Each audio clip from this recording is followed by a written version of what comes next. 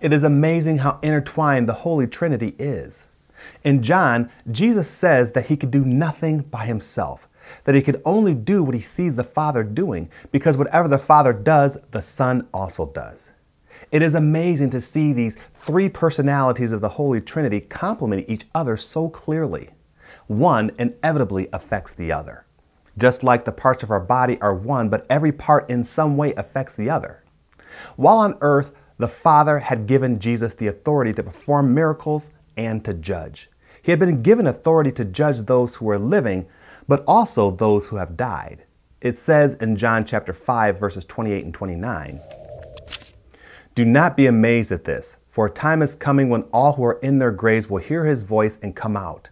Those who have done good will rise to live, and those who have done evil will rise to be condemned."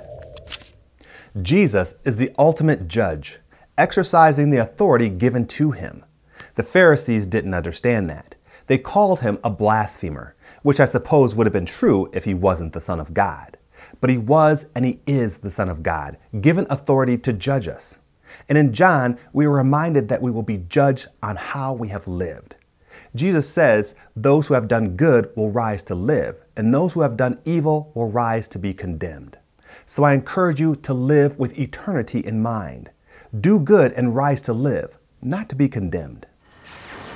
Want news and information about other Christian projects we're working on?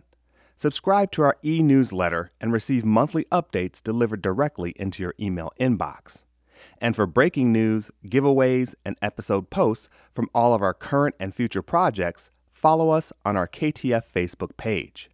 Just go to ktfproductions.com for links to both. Jesus is the judge.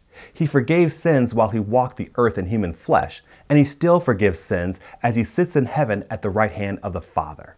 In the book of John, Jesus reminds us that how we live on earth will determine whether we will rise to live or rise to be condemned.